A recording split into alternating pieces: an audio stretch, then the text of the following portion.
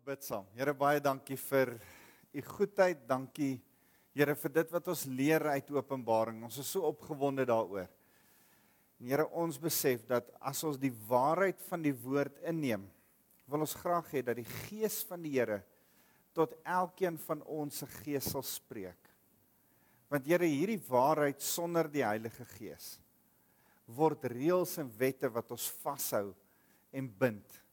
Maar Here, as die Heilige Gees dit in ons harte kom lewendig maak, is dit vir ons so lekker om deur u Gees gelei te word, geïnspireer te word en deur u Gees geleer te word.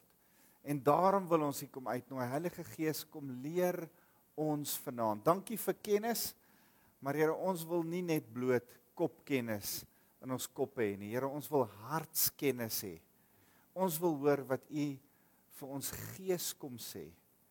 En Here, ons wil kom leer sodat vanuit die Gees daar 'n vryheid kan kom en vanuit die vryheid ons met vrede en vreugde u kan bedien aan ander mense. Dankie Jesus. Amen. Amen. Welkom julle. So ons is klaar met die gemeente van Efese. Ons het verlede week so 'n bietjie na Smyrna, voorverlede week na Smyrna gekyk en laasweek na Pergamum. En toe ons na Pergamum gekyk het, dink ek het ons so 'n bietjie te lank by Pergamum vasgehak, maar ek dink ook dit was goed dat ons sekere pertinente goed ook vir mekaar gesê het wat oor Pergamum gegaan het en toe ons met mekaar oor Nikolaïde gepraat het ensovoorts. Maar kom ons gaan aan by vers 18 van Openbaring 2 en ons lees aan die gemeente in Thyatira. Ek gaan die hele gemeente se brief vir julle een keer deurlees en dan gaan ons weer saam gou daardeur. Skryf aan die voorganger van die gemeente in Thyatira, so sê die seun van God, hy het oë soos 'n vuurvlam en sy voete is net soos gepoleerde koper. Ek ken jou handel en wandel en ook jou liefde, jou vertroue of geloof, sê 'n ander vertaling, jou bediening en jou volharding. Ek weet ook dat jou handel en wandel nou selfs nog beter is as voorheen. Maar ek het hierdie klag teen jou, dat jy die vrou Isebel laat begaan. Sy noem haarself 'n profetes. Sy onderrig en verlei my diensknegte om seksuele sondes te doen en om afgods offervleis te eet. Ek het haar 'n bepaalde tyd gegee om tot inkeer te kom, maar sy weier om haar te bekeer van haar seksuele sondes. Kyk, ek pen haar op 'n siekbed vas.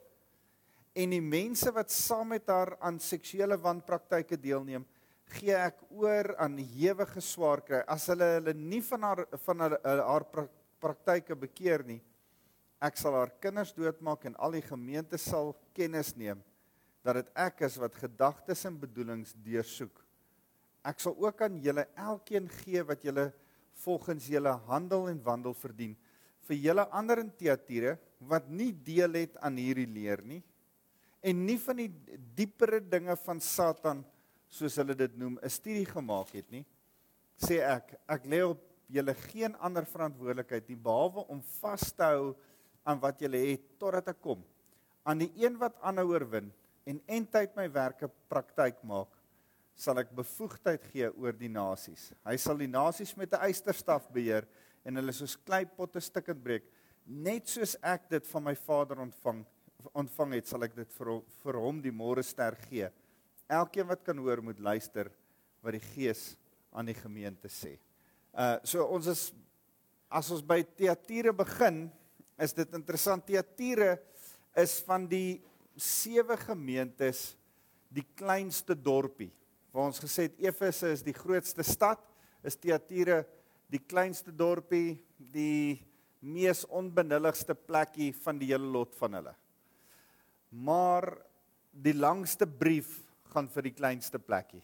Dis interessant. Efese is die grootste plek, hy is eerste, hy is by verre die meeste, daar's interessante goed wat vir Efese gesê word, maar as dit by Thyatira kom, is dit die meeste goed wat hieroor gesê word aan 'n gemeente. Nou, ons lees in Handelinge ook van Lydia, Handelinge 16 vers 14, Lydia die purperverkoper, die eerste bekeerling in Europa, maar sy was eintlik van Klein-Asië. En dan as Paulus aan haar begin evangeliseer, dan praat hy met haar, en sy's 'n purperverkoper. In daai jare het hulle van hierdie klein slakkie 'n persdaai gekry, 'n perskleurstof gekry, waarmee hulle ryk mense en adellikes se klere pers gekleur het. Daar's nie veel kleurige klere gewees nie. Die mense het maar baie aardse klere gedra in daai dae. Jy was vaal en baie vaal. As jy 'n Bybelse klere aangehad het. Net as jy geweldig baie ryk was, kon jy purper vloeistof van hierdie slakkies kry. Dit het geweldig, dit was 'n proses en dit was 'n hele ding. En dit was van Thyatira afkomstig. Die ouens wat purper verkoop het, en die purper besighede gehad het dit gedoen vanaf Thyatira. So dis een van die goed wat daar was. Dit was 'n militêre dorp. Dit was gebou rondom 'n klomp afgodstempels. Die afgod van Apollos het ook daar gestaan. En ja, kom ons kyk gou, dan gaan ek nou verder gaan oor wat ons nog uit Thyatira uitleer. Skryf van die voorganger, die engel van die gemeente in Thyatira. Ons weet uit ons ondervinding dat dit die pastoor is, die voorganger van daai gemeente. So sê die seun van God. Hy het oë soos 'n vuurvlam en sy voete is net soos gepoleerde koper. Nou dis so interessant dat die kopersmede baie volop was in Thyatira. Dit was geweldig baie kopersmede en hulle het 'n spesiale koper en brons alloy gehad wat hulle op die map gesit het, wat hulle baie bekend gemaak het. Maar die Here noem hom die seun van God. En dis belangrik om te weet dat Jesus kies om in hierdie brief homself aan te kondig as die seun van God. Want in Thyatira het daar afgod gestaan van Apollos, die seun van Zeus. So hierdie afgod het daar gestaan en hierdie ouens het gedink, die seun van God se beeld staan in ons dorp. Dis hulle claim to fame. Hulle is 'n klein dorpie, maar die seun van God se beeld het daar by ons gestaan. En nou sê die Here, nee, ek is eintlik die seun van God. Nie die beeld wat julle sien nie. Ek is eintlik die seun van God. Dis nie Apollos die seun van Zeus nie. Dis Jesus Christus die seun van die lewendige God. So daar's in elkeen van hierdie groetvorms sal julle sien, Efese, Pergamum, Smyrna, die groetvorm hou verband met wat in die dorp aangegaan het. Het julle dit al agtergekom? Elke keer as daar iets in die dorp was of aangaan, dan kies die Here om homself juis so aan te kondig. Die Here wil hom juis self aankondig as die seun van God, anderste as Apollos die seun van Zeus. Hy wil hom juis aankondig as die een met die gepoleerde kopervoete. Die een met die 4 voete, die een wat kan trap op die vyande. Want die idee vir 'n militêre dorp, waar daar 'n militêre, as jy enigstens 'n bietjie van 'n militêre agtergrond het, is die idee van om jou vyand onder jou voet te trap nog steeds daar. Dis erg in die oosterse kultuur ook. Onthou julle toe president Bush met die skoen gegooi was? Kan julle daai insident onthou? Dis vir my interessant, as jy onder die moslems werk, mag jy glad nie so sit nie. As jy so sit en jou sool wys na die persoon toe met wie jy gesels, dan is jy eintlik besig om hom te beledig. Jy is eintlik besig om hom te vloek. Jy wys nie jou sole vir 'n persoon nie. Dis eintlik 'n groot belediging. Het julle dit al agtergekom daai kant onder die moslems? Ek hoop nie jy sit die hele tyd so nie, Joppie. So En dit kom my als uit daai kultuurkonteks van die Perse en die Assiriërs, die Egiptenaars en veral die Jode ook uit, dat daar's skrifte, Dawid praat van, u gaan die vyande onder ons, u plaas u vyande onder u voet.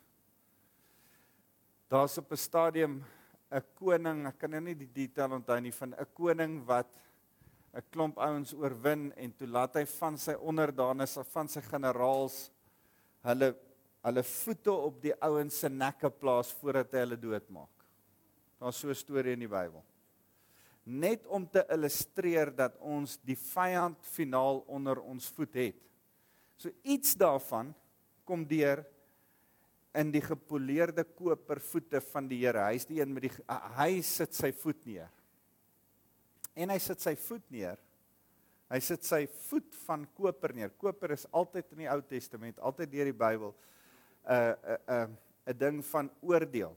Die metaal wat veroordeel gebruik word. Die metaal waar jy in geregtigheid tot God kan kom en hy oordeel tussen jou sonde. Dis die metaal wat koper, die simboliek waarmee koper verbind word. Welkom. Kom gerus in. Hy sê hier, en jy kan Daniël 10 vers 6 gaan lees. Daniël 10 vers 6, dan sê hy dieselfde oor die kopervoete. Dis asof Johannes hier 'n beeld uit Daniël uit gaan haal. By the way, skryf Johannes hierdie stuk, of kom dit van Jesus af? Kom van Jesus af, nee. Johannes skryf net neer wat Jesus vir hom sê. So Jesus is besig om na homself te verwys as die seun van God. Dis een van die terme wat Daniël ook gebruik en Esegiel veral gebruik vir Jesus. Maar dan verwys hy ook na homself, soos wat Daniël 10 vers 6 na Jesus verwys hy ook 'n Ou Testamentiese verwysing wat in die koppe van die Jode is, verwys Jesus ook in die Nuwe Testament na homself. Dit is vir my so mooi dat die skrif bevestig skrif.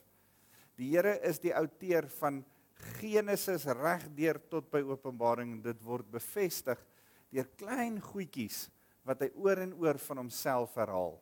Dit is altyd vir my so mooi. As jy, daar's soveel wat jy so kan sien en kan raak sien. Met sy kaalvoete is hy die koning. Ek ken jou handel en wandel, en ook jou liefde, vertroue, bediening en volharding.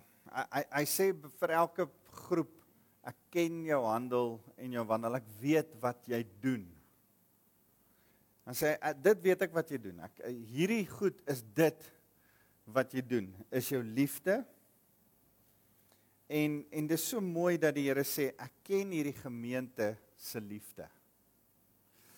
Onthou weer, as ek net vinnig kan terugkom, en dit het ek eintlik in die begin gesê het, en ek het vergeet om dit in die begin te sê, maar onthou, ons bestudeer hierdie 7 gemeentes op 3 vlakke. In die eerste plek, kyk ons na wat Jesus vir die spesifieke gemeente in Klein-Asië in daai tyd, in 95 na Christus plus minus, gesê het. Dit was vir 'n spesifieke groep vir daai tyd. Maar dis ook simbolies vir 'n tydperk van die kerk.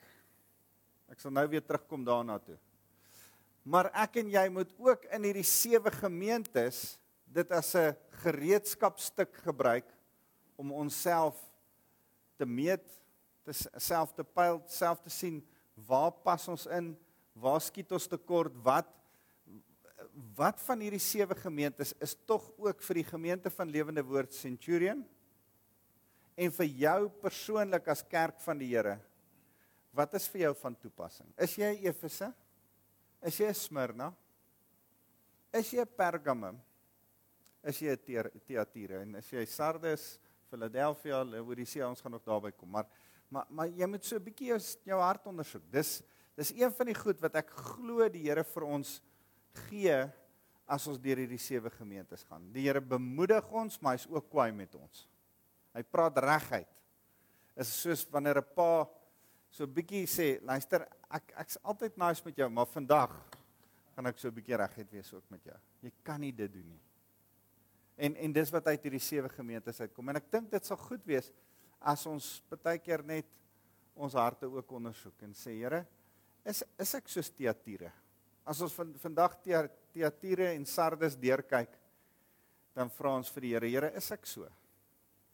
Wat van Thyatira se gemeente is ook vir my persoonlik van toepassing? Wat van Thyatira en Sardes is vir lewende woord van toepassing?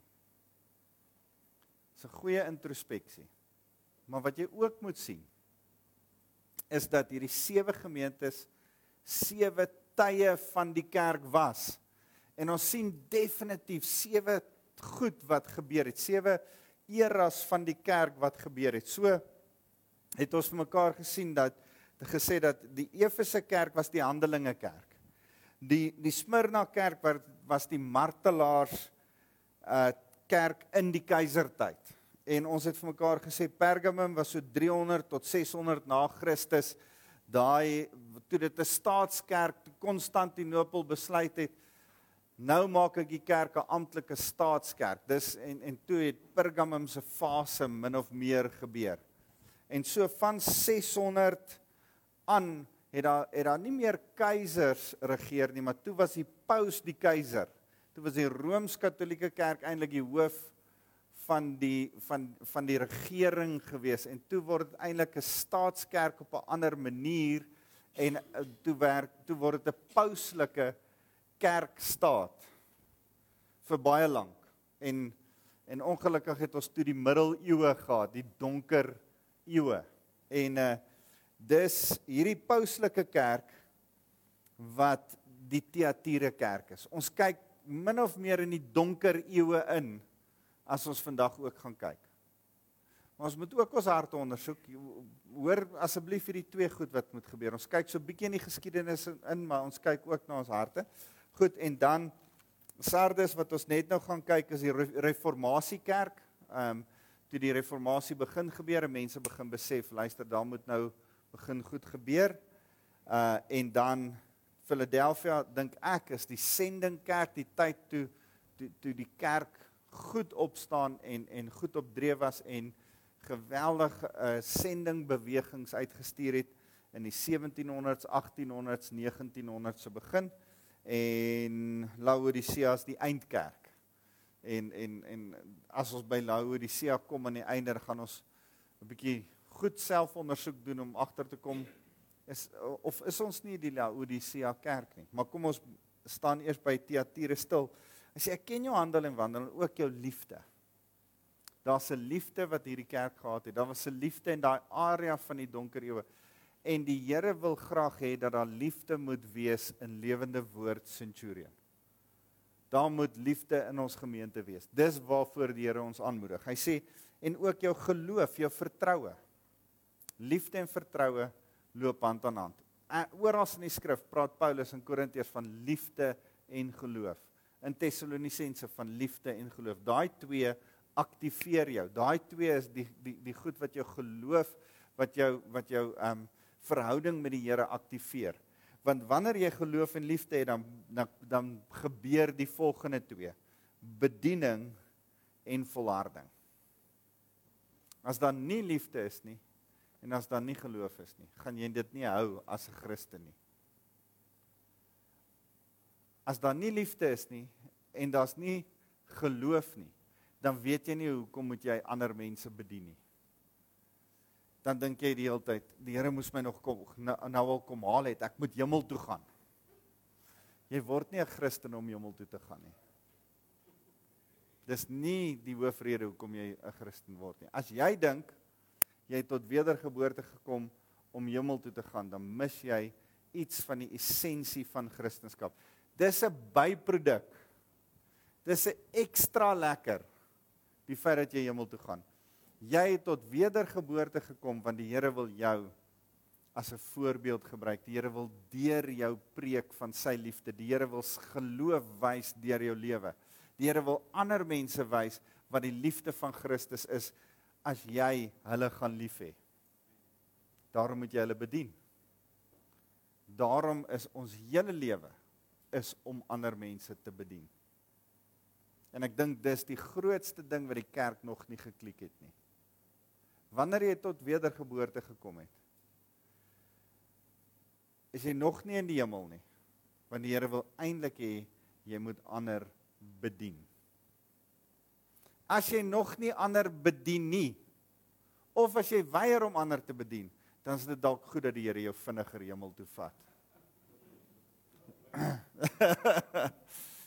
Ek wil nie 'n veroordeling uitspreek nie, maar verstaan jy, wat help dit dan ons is op aarde? Die Here wil ons as 'n voorbeeld gebruik. En ons moet bedien, ons moet sê, Here, gebruik my om ander mense in liefde te bedien. So, sien daai ding raak, liefde en vertroue bring bediening en volharding. Ek weet ook dat jou handel en wandel nou selfs nog beter is as voorheen. Daar's progressie, daar's 'n positiewe kurwe in hierdie gemeente. Daar's iets waar hulle begin het, maar hulle liefde, hulle geloof, hulle bediening van ander, hulle volharding het selfs nog beter en beter geword, sê die Here. En dit klink wonderlik. Dit klink fantasties en dit sou nou great gewees het as die brief net daar gestop het. Maar hy stop nie daar nie. Hy sê, maar ek het hierdie klag teen jou, dat jy die vrou Isebel laat begaan. Nou ek dink ons het al van Isebel gehoor in die vorige hoofstuk, is dit nie? Ons het mos saam gekyk en net so bietjie van dit al in een van die voriges het hy ook Isebel genoem. En Isebel se probleem, ons lees van haar in 1 Konings 16 tot 19, gaan lees dit asseblief as huiswerk, 1 Konings 16 tot 19 en 2 Konings 9. Nou, sy was 'n Sidoniet, die koning van Israel. Julle onthou nou, in daai tyd, as julle nou reg kan onthou, so vinnig net weer, hier was Jerusalem, en daar was Samaria, en ergens in die geskiedenis is die 12 stamme opgedeel, dat 2 van die 12 stamme hier aan die onderkant gebly het, en dit was Juda en Benjamin, en ons het hulle was later die gebied van Juda genoem, met die hoofstad van Jerusalem, en hier was Israel, of hulle bynaam was Efraim, hulle was die ander min of meer 9 stamme wat oorgebly het. Onthou die Lewiete was onder hulle almal ingedeel, so 2 hier, 9 daar, en die Israeliete se grootste groep van hulle was die Efraimiete, die stam van Josef. So hulle bynaam was eintlik Israel of Efraim. Baie keer in die Bybel word daar na Efraim verwys, maar dan praat hy eintlik van Israel. Dis die noordelike 10 stamme of die noordelike 9 stamme, en hulle hoofstad was Samaria. Nou julle sal onthou, kort na Salomo kom daar 'n profeet by Salomo en hy skeer die kleed van Salomo in 12 stukke en hy sit 10 stukke een kant en 2 stukke ander kant, en hy sê die Here verdeel die koninkryk van Israel en Jerobeam en Rehabeam regeer. Jerobeam, as ek dit reg het, regeer, ek mix hulle altyd op. Moet nou mooi dink. Ek dink Jerobeam regeer noord en Rehabeam regeer suid. Rehabeam is die seun van Dawid, seun van Salomo, wat nie eintlik 'n verskriklike fantastiese koning was nie, maar Jerobeam was 'n goeie koning, 'n charismatiese, flamboyante koning, maar hy was eintlik 'n bose man. En toe Jerobeam begin regeer, die eerste konings na Salomo. So hierdie was verenig in Dawid se tyd, verenig in Salomo se tyd, maar na Salomo verdeel hierdie koninkryk in 2. En dan kom Jerobeam en hy besluit, hoor al hierdie ouens trek 3 maal 'n jaar Jerusalem toe en dan kan hierdie ouens baie geld maak uit hulle uit. So kom ek stop hierdie ding en kom ek sê, kom Samaria toe, ek bou 2 goue kalvers daar en dan kom aanbid die mense eerder daar as wat hulle Jerusalem toe gaan. En van daar af het die noordelike 10 stamme van Israel haywire gegaan, heeltemal skeef gegaan. En dit het op sy ergste gegaan. In Elia se tyd, toe 'n koning met die naam van Agab regeer het, baie jare na Jerobeam, het 'n koning met die naam van Agab oor Samaria regeer, en hy het vir hom 'n heidense vrou van 'n heidense priester gekry in 'n vredesverdrag, trou hy toe met hierdie vrou genaamd Isebel, 'n Sidonitiese vrou. En toe hy met hierdie priester se dogter trou, het sy afgodsdiens in Israel nog erger ingebring. En het sy hierdie plek regtig boos gemaak. En dis die hele Elisa verhaal wat jy gerus kan gelees. Dis in daai konteks wat Elia en Elisa opstaan en profeteer en as helde eintlik opstaan. Kort en die lank van die storie is Isebel verlei eintlik hierdie hele volk. Maar as gevolg van Elia se vasberadenheid en 'n hele klomp kerngroep mense wat nog die Here dien, bring die Here redding op redding vir hulle, maar die uiteinde is dat Assirië op die ou einde hierdie mense omsingel en wegvoer in Hizkia se tyd. Hulle wil Jerusalem ook aanval, kry dit nie reg nie. En jare later, eers omtrent 300 jaar daarna, het die Babyloniërs onder koning Nebukadneser so omgekom en Jerusalem omsingel en 3 keer so teruggeneem.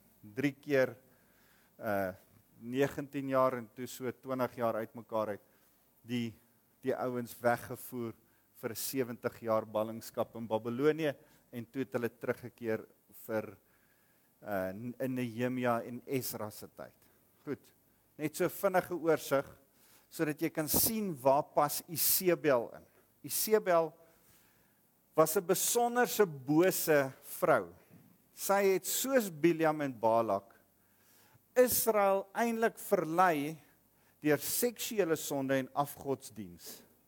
Dis wat haar hoofding was. Sy waar die Isebel verleiding plaasgevind het sy die profete van die Here altyd wou doodmaak, sy het Elia gejag, en daar was 'n passiwiteit onder die koning. Ek weet nie of julle die storie van Nabot se wingerd kan onthou nie.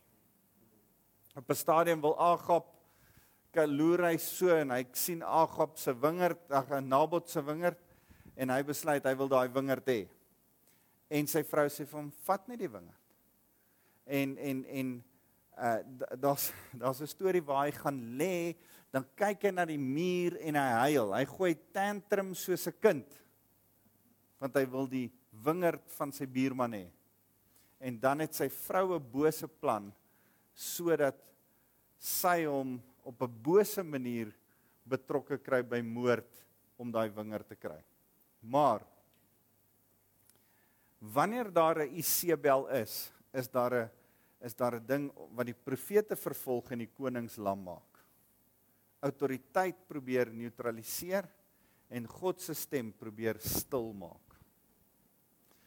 Nou wil ek 'n ding baie duidelik sê. As hy praat hier, kom ek lees eers gou verder. Hy sê, maar ek het hierdie klag teen jou, dat jy die vrou Isebel laat begaan. Sy noem haarself 'n profetes en sy onderrig en verlei my diensknegte om seksuele sondes te doen en om afgodsvleis, offersvleis te eet.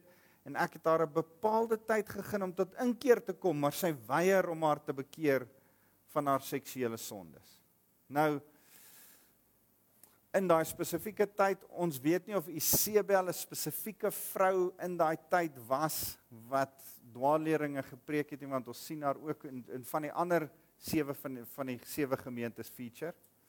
Of was dit 'n groep vrouens, daar's so 'n groep vrouens wat Sibla genoem was, hulle het 'n tipe profetiese gnostisie, Gnosticism kom van die woord gnosko af, en Gnosticism beteken, ek ken die Here, ek weet iets van die Here wat jy nie weet nie. Die Here het iets spesiaal aan my openbaar, wat ander mense nie weet nie. Gnosticism is een van die vieslikste goed wat daar is. As jy my wil kwaad hê, dan moet daar Gnosticism begin opstaan. Nou, Gnosticism is dit. Is om te sê, hoorie, ons is ook soos julle kerk, Maar ons dien die Here op 'n besonderse manier. Ons gebruik die naam van die Here en ons spreek sy naam reg uit. Julle klomp plebs weet nie om die naam van die Here reg uit te spreek. Dan word ek woedend kwaad.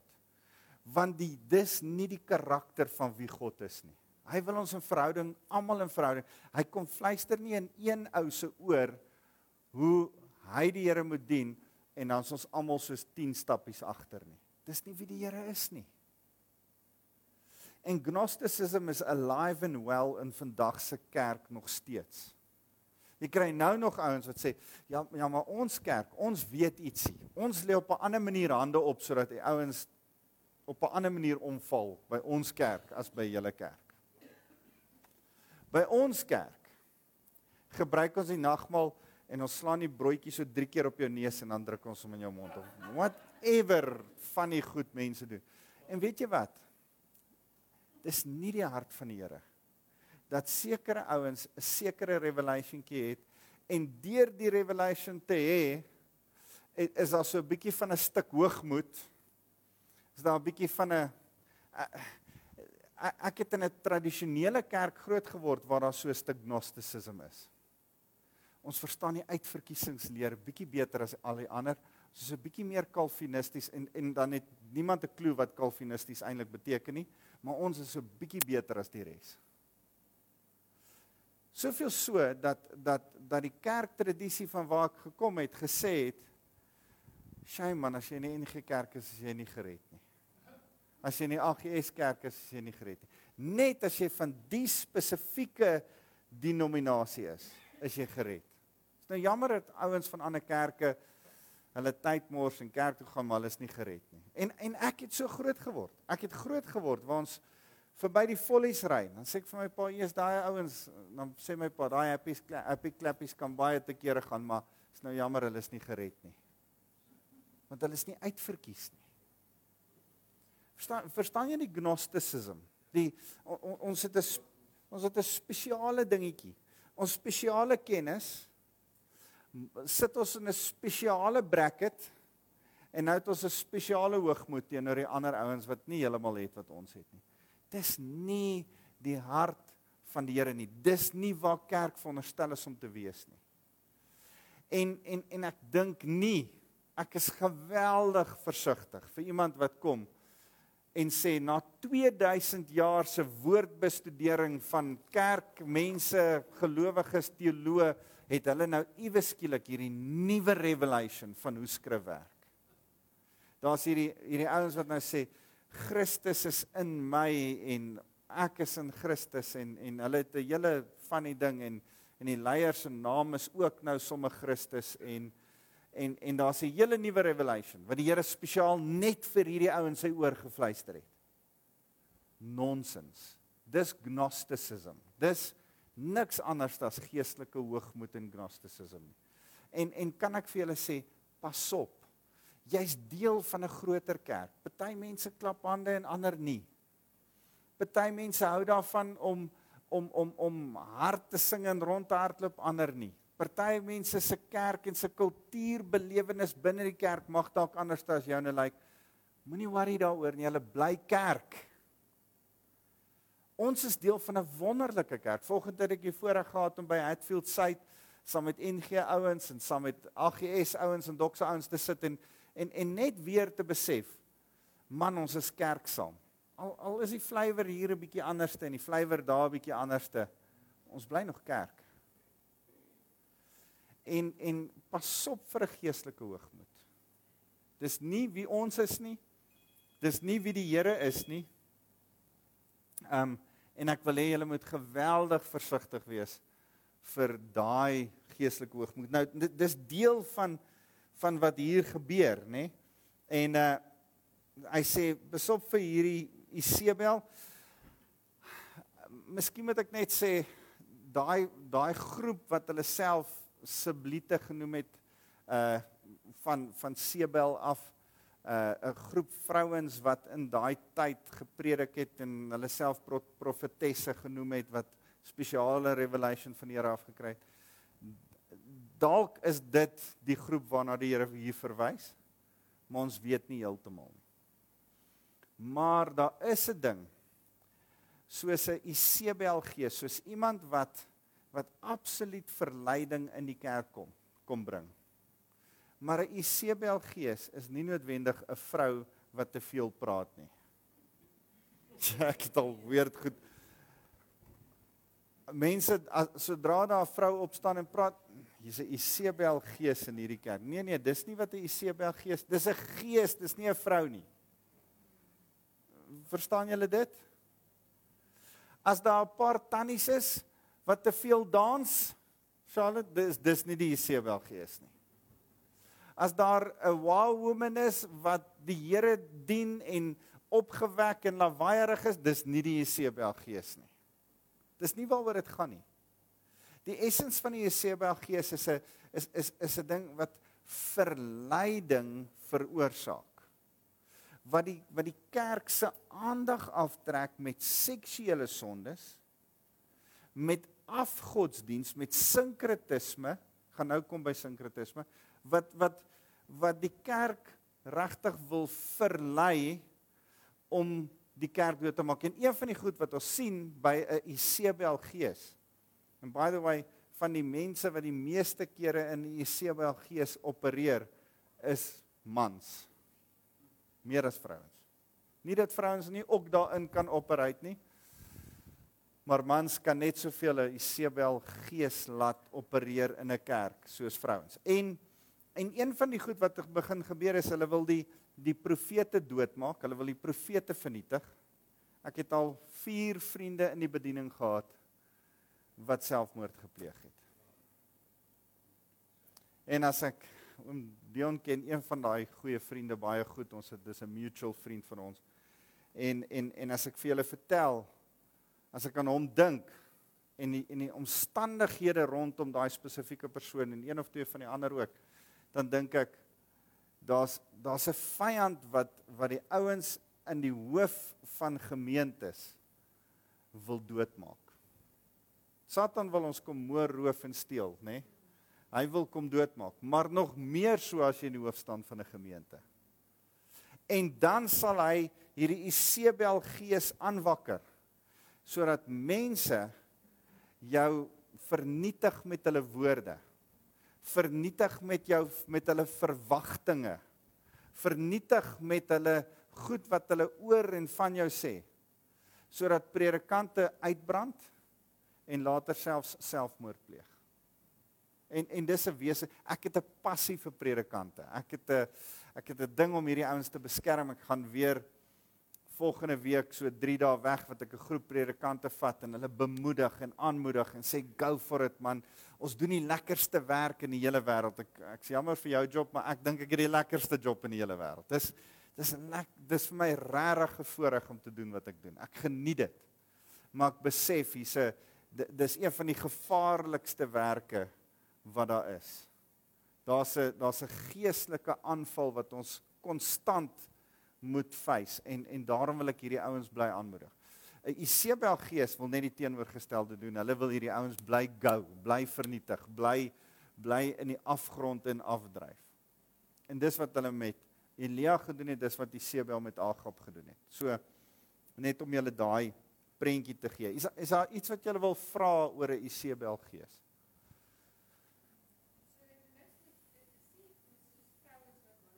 Nee. Vrouens wat manipuleer is nie 'n Isebel gees nie. Dis 'n vrou wat manipuleer. En dit moet ons uitsort en sy moet leer van submission en maar ek het al soveel keer gesit en dan sê mense hierdie vrou het 'n Isebel gees en as ek nou mooi luister dan kom ek agter sy's net eintlik 'n bietjie mislik met haar man. Verstaan jy? Om sy submit net nie aan haar man nie.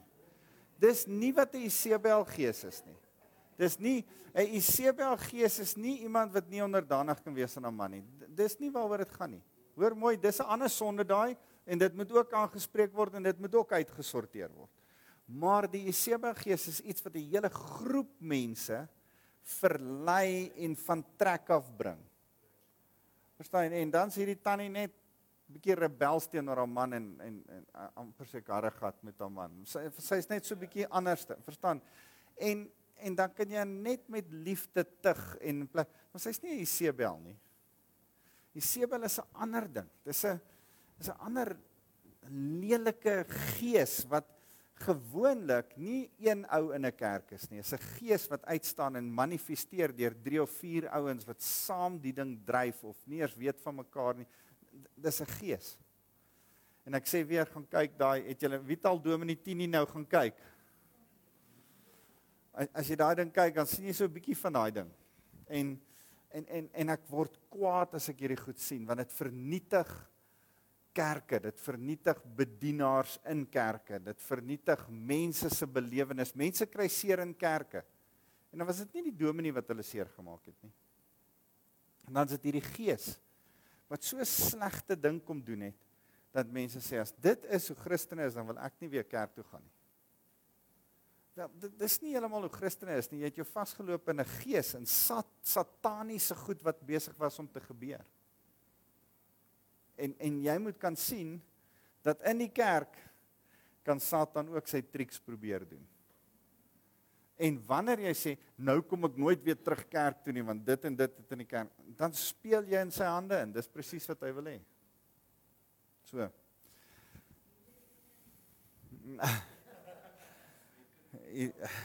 Goed. Ja.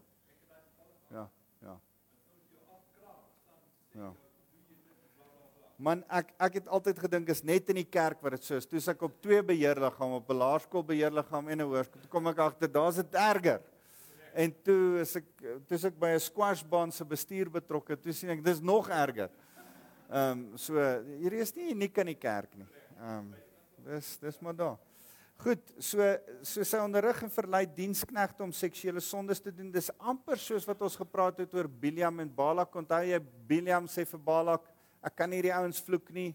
Hy sê, ek betaal jou baie om hulle te vloek. Hy sê, as ek my mond oopmaak, seën ek hulle, kan nie vloek nie. Toe sê Biljam, maak dit 'n plan, stuur net jou los tannies daarin om saam met daai ouens te gaan slaap, dan is die koel deur die kerk, dan vervloek hulle self. Julle onthou daai storie, ons het verlede week daaroor gepraat. So, dis min of meer dieselfde wat sy doen, hierdie gees doen, en om afgodsoffers vleis te eet, daar's in Thyatira hierdie hele ding, en ek wil nie te veel in detail daaroor gaan nie, maar dis sinkretisme.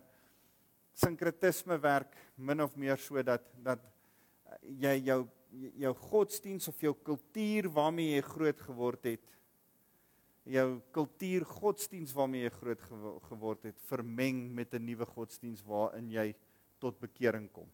So in Suid-Afrika byvoorbeeld, het ek agtergekom, dit werk min of meer so, dat daar so 10%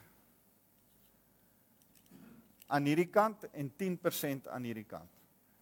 As jy in die Afrika kerke en die townships kyk, dan is daar so 80% mense wat kerk toe gaan Sondag, maar hulle gaan nog steeds na die Sangoma toe. Hulle gooi nog steeds moetie, hulle drink nog steeds, meeste mense is sinkretisties. Sinkretisties. Ek hoop ek spel dit reg in Afrikaans. Ek dink ek mix my Afrikaans en Engels 'n klein bietjie op. Maar die sinkretisme beteken ek vermeng 2 godsdienste met mekaar. Nou daar's interessante sinkretistiese gelowe. Shintoïsme, soos wat hy tans is boeddhisme gemeng met Shintoïsme. Die Sikhism is 'n interessante vorm van sinkretisme. Dis Hindoeïsme en Islam gemeng met mekaar om 'n nuwe geloof, Sikhism te vorm. In Afrika kry ons dit dat hierdie ouens, daar's 10% ouens wat sê, luister, ek's uit en uit 'n ou wat glo in voorvader gees aanbidding. Ek glo nie in Christendom nie, ek glo net in die voorvader geeste. Ek gaan inisiasieskool toe, ek glo in die Nyanga of in die Sangoma, ek gaan net soontoe. Dan's daar 10% wat niks met offers en bloed en snyf aan die voorvaders te doen wil hê nie. Hulle gaan net kerk toe, hulle wil niks met 'n Sangoma te doen nie. Dis vir hulle baie moeilik, want hulle word in 'n kultuurkonteks groot waar hulle gebombardeer word die hele dag met hierdie goed, waaroor ons as westerlinge dit nie verstaan of weet nie. Ons verstaan nie die versoeking wat daai 10% onderleef en die kultuurdruk waaronder daai mense leef nie. Elke begrafnis, elke byeenkoms, politieke byeenkoms, alles word sokkerbyeenkomste. As sokkerspanne speel, is daar voor die sokkerspan, ons kom by mekaar in 'n rugby groepie, dan staan ons daar en ons bid 'n mooi Christen gebed en dan gaan speel ons. Here, mag die beste ou wen, ons hoop is ons. Dan gat ons en dan wen ons hulle. En nie die sokkerouens nie. Daar's 'n bietjie bokbloed en vere en dan die ding en daar's altyd weird goed daar aan die gang. En as jy 'n wedergebore Christen is en jy's in 'n sokkergame, het jy 'n probleem. Ek wil nie te veel daaroor sê nie. So ons praat van die born agains. In die townships praat ons van die born agains. Daar's 10% born agains, 80% is 'n goeie mix en dan is daar 10%. En as ek oralste kyk, dan sien ek is min of meer so. En as ons na die Afrika kultuur kyk en ons kyk na die kerke in die townships en ons dink, "Sjoe, dis 'n bietjie rof, nê?" Nee. Kan ek vir jou sê, is nie veel beter as die Afrikaner nie. Of die Afrikaner is nie veel beter as dit nie. As 10% ateïste by ons, dalk is dit al so 'n bietjie groter, dalk is dit al so 20% nou. Daar's 'n 10% wat sê, luister, ons is wedergebore. Die Here het ons gered. Ons aanbid nie meer enige iets anders as die Here nie. Ons sing nie ons sal lewe, ons sal sterwe, ons vir jou Suid-Afrika nie. Dis nie meer ons afgod daai nie. Die Here is ons afgod. Daar's iets anderste in 80% wat sê daar's so 'n bietjie 'n mengsel van my kultuur, Afrikaanse kultuur, westerse kultuur, goed wat ek mee groot geword het, bygeloofies, allerhande dingetjies met my Christendom. En as ek so 'n bietjie krap, gaan ons by van dit uitkom nou. Maar ek wil nie nou daarin krap nie. So. Goed, so weet net dat dit is sinkretisties om hier te wees. Ek en jy moet unrepentant hier wees by born again Christianity. Is julle met my? Dis waar ons dit beoog. So, nou sê hy, ek het haar 'n bepaalde tyd gegee om tot inkeer te kom, maar sy weier om haar te bekeer van haar seksuele sonde. So, ouens, ek wil vinnig net hierby stil staan. In die laaste week loop ek vas en ons het vanoggend daaroor gepraat. Vanoggend 'n interessante gesprek gehad oor, ons is net 'n groep predikante bymekaar, NG ouens en Doxa ouens en 'n klomp ouens, en wie mag ons trou, wie mag ons nie trou nie. Hoe sê jy vir 'n homoseksuele paartjie, nee, ek gaan hulle nie trou nie. Nou gelukkig, met binnelandse sake se reëls mag ons hulle nog nie trou nie. Maar hoe verskans jy jou daarteen en baie interessante storie in detail waarna ek nie nou wil ingaan nie, maar ek besef, daar kom 'n ding, want wat ons mekaar sê is, 'n paartjie wat saam bly, en 'n homoseksuele paartjie, wat is die verskil? Albei is in sonde. En wanneer jy met 'n paartjie sit wat saam bly, en hulle wil trou, is die geheim hierin, dat wanneer hulle nie repentance in hulle hart het nie, kan jy hulle nie trou nie. Dan is daar 'n verharde sonde, 'n unrepented sin. En eintlik gaan dit nie oor die saambly nie, eintlik gaan dit nie oor die homoseksualiteit nie, eintlik gaan dit nie oor die verslawing nie, eintlik gaan dit, dis nie die probleem, die probleem is die unrepentant hart. Wanneer iemand sê, luister, hierdie is my sonde, en dis hoe dit is. Hier is die ding, ek sukkel met te veel eet. Ek eet te veel.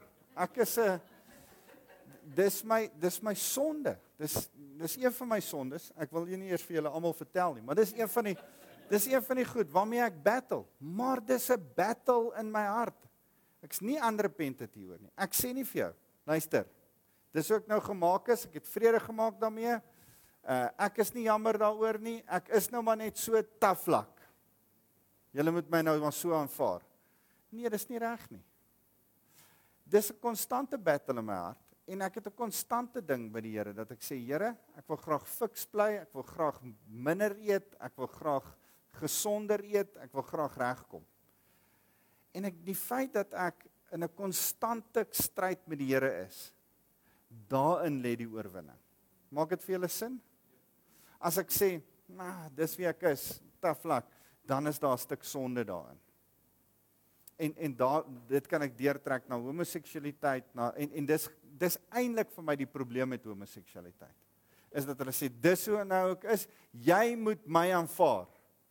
Ek kan nie jou sonde aanvaar nie. Ek wil nie, my probleem is nie jou homoseksualiteit nie, my probleem is jou unrepentant hart. Jou hardheid van hart is eintlik my probleem. Maak dit sin? As 'n paartjie wat saam bly, wil ek met hulle trou, en hulle sê, ons het nie sonde nie, dis wie ons is, ons bly saam, ons geniet dit, ons is nie jammer daaroor nie, as ek kan jou nie trou nie. Want as daar nie 'n jammer is nie, trou ek paartjies wat saam bly? Ja, ek doen.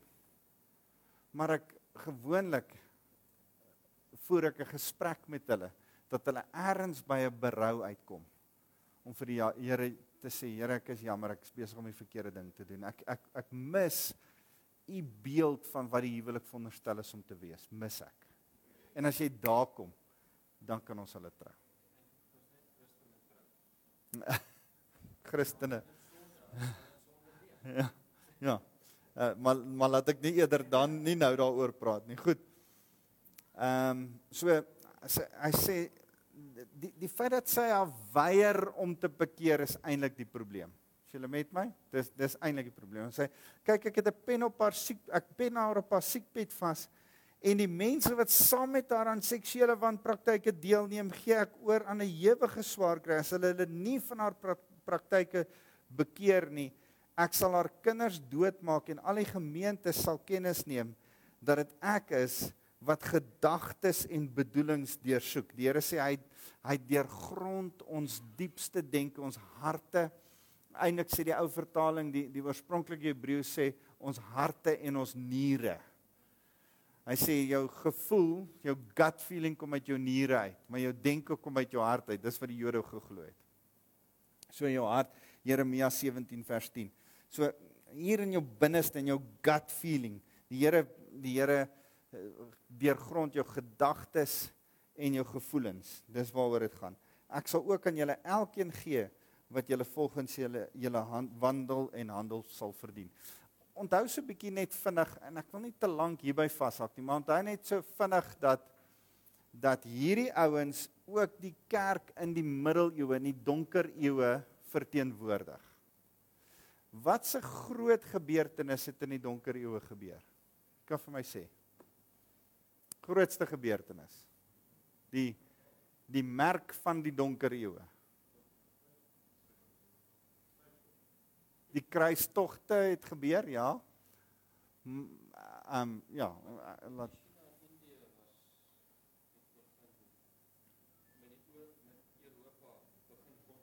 okay. Goed, maar wat is die grootste ding? Van daar af het 'n ding gekom. Van daar af het 'n ding gekom wat ontplof het in Europa, in die donker eeue, in die kerk. Veral interessant genoeg, die moslems het dit nie beleef in die hele Midde-Ooste nie. Maar die kerk het iets beleef in daai tyd. Wie's met my?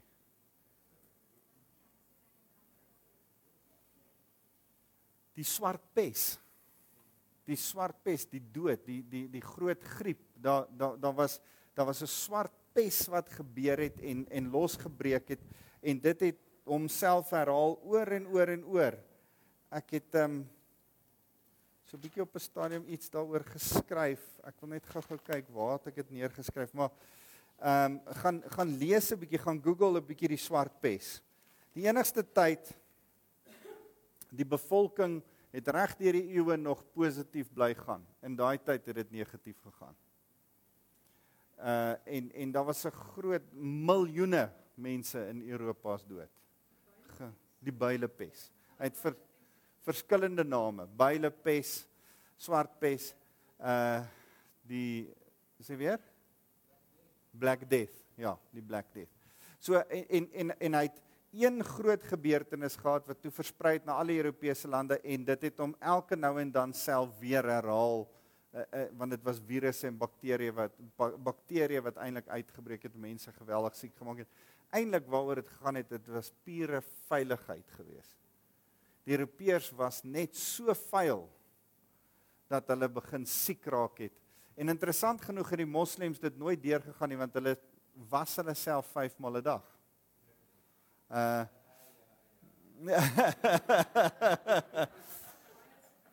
Veronderstel. En as ek vinnig net kan sê oor die swart pes, wat geweldig interessant is.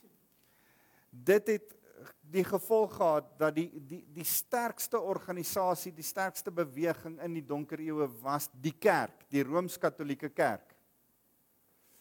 Maar as gevolg van 'n klomp goed wat gebeur het, onder andere as die swart death, as ons kry liedjies van Ringe, Ringe, Roses, Pocket Full of Posies, Hush, Hush, we all fall dead. Dis 'n liedjie wat uit die swart death uitkom.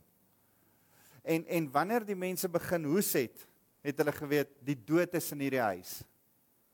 Dan het almal gevlug, behalwe die priesters, hulle het ingegaan en hulle het gesorg. En dan, die meeste mense wat dood gegaan het, was die priesters, want hulle het aangesteek.